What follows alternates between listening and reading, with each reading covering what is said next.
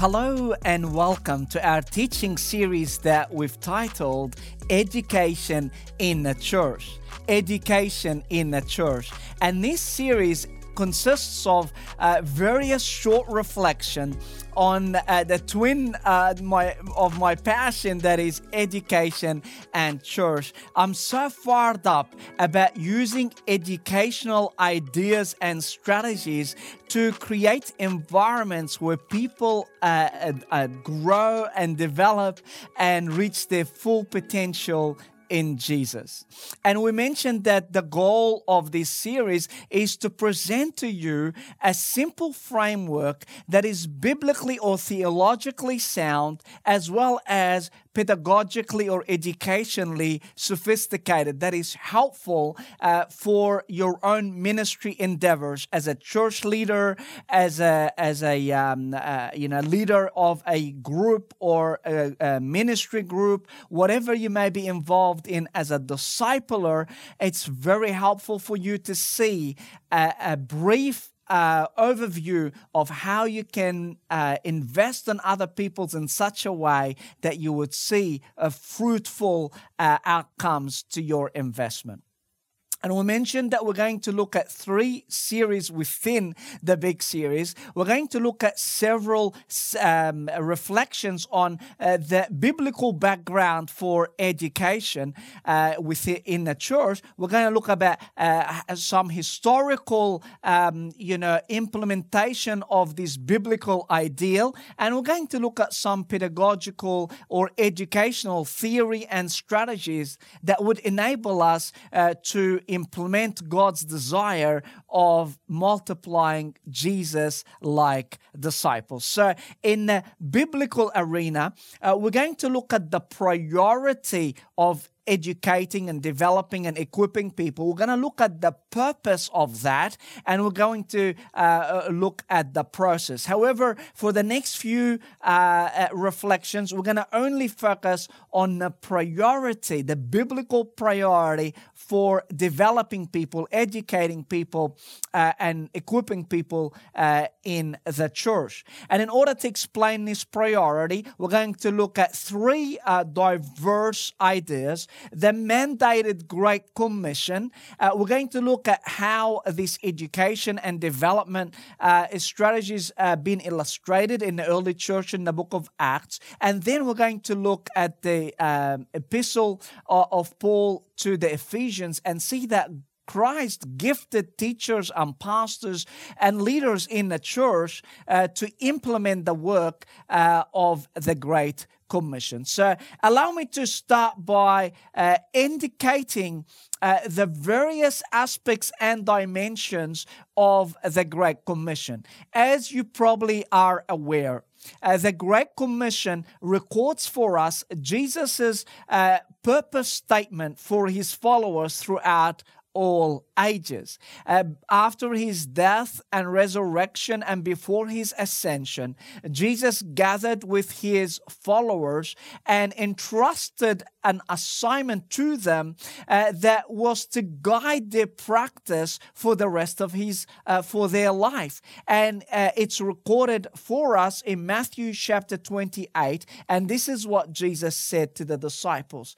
Therefore, go and make disciples of all nations, baptizing them in the name of the Father and of the Son and of the Holy Spirit, and teaching them to obey everything I have commanded you.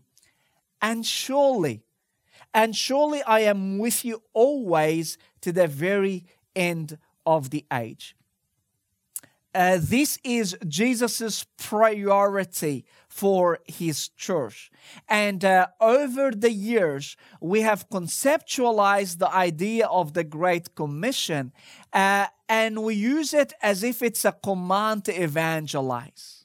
And that's about it. So we go out and reach out to people that don't know Jesus, which is absolutely true, and it's commanded in here, but it's not the whole deal that Jesus commanded his followers to do. When they heard the idea of make disciples, they recognized that to the Jewish mind, being a disciple of someone was not merely being a convert that accepts assertions and beliefs, but it's about resembling, it's about emulating, it's about radiating the very lifestyle of that rabbi, which gets replicated in the follower. So they knew that what Jesus did with them for the last 3 years, they were also meant to do that for the people that come after them. And indeed, Jesus made the scope is saying to the very end of the age. He wanted them to do that over the centuries. And by repercussion, it's our priority to invest in the implementation of the Great Commission.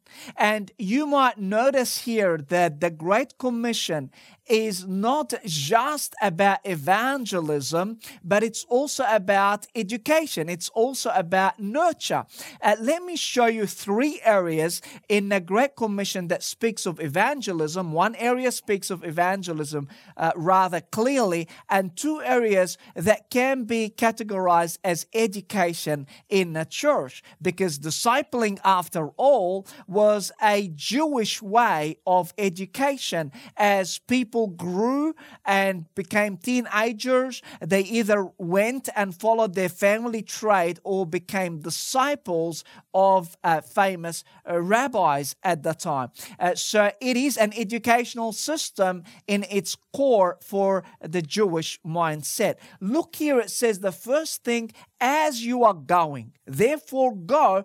But most commentators explain that term, it's as you are going, like it's a lifestyle. As you're doing life, make disciples. That's the command. That's the mandate. So the first thing in going here, and again, as it shows itself in a book of Mark, the biography of Jesus according to Mark, it's about evangelizing. It's about preaching the gospel to all nations. It's about sharing the good news of being a new creation in Christ. It's coming to Jesus, who doesn't just take our sins and gives us His righteousness. In fact, He gives us His DNA so that we could live the very life, being the image of God that we were created to bear. So the first aspect is discovering Jesus, is helping people discover Jesus. The second aspect is baptizing those converts and teaching them. It's belonging to a family, to God's family. That's what baptism was all about. It's also dying to the old self, because in baptism, in the book of Romans, we are told baptism is about dying to our old identity and rising in the newness of life. So they recognize that they were being made anew. There is a different identity that they were embracing, a Jesus-like identity. And then here we hear the concept of being taught to obey everything. So that's the educational approach to being developed and obeying what Jesus instructed the believers, His first followers. Within that developmental aspect, there is also another aspect. If Jesus has commanded the disciples here to go and make disciples, therefore, one of the aspects of making disciples is simply to replicate and multiply that cycle, which is basically the third component, is helping people make disciples. So we often explain it this way. The Great Commission is about helping people discovering Jesus. It's about helping people developing in Jesus. And it's about helping people disciple others for Jesus. Scholars, and I'm going to show you just some ideas from scholars about the Great Commission, so it's not just my ideas. The emphasis of the Commission is not on the initial gospel proclamation, but more on the arduous task of nurturing into the experience of discipleship. It's not just about proclaiming the gospel. Again, other scholars, particularly Breen, who is the leader of the 3DM concept of discipleship, says Western churches do not have a missional or leadership problem, but a discipleship problem. Jesus provided a model for reaching the world, and that is discipling people. The concept of Christianity is so associated with discipleship.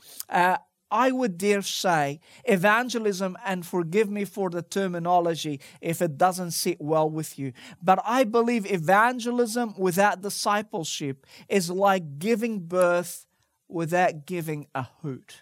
It's like giving birth without giving a hoot. It's not nurturing people. It's not allowing them to succeed in their newfound identity as children of God. It's like we're leaving them to their own endeavors and leaving them on their own to stumble through life. Is it any wonder that statistics tell us that the new converts, the born-again Christians in the Western world do not resemble the life of Christ, and many authors and researchers cried out and say, how come we are bringing converts but they're not being developed into Christ likeness, which is the goal of Christianity? Well, the idea is we need with evangelism education. We need with evangelism and conversion, we need development. We need with evangelism, we need nurture. And that's the biblical priority for education in the church.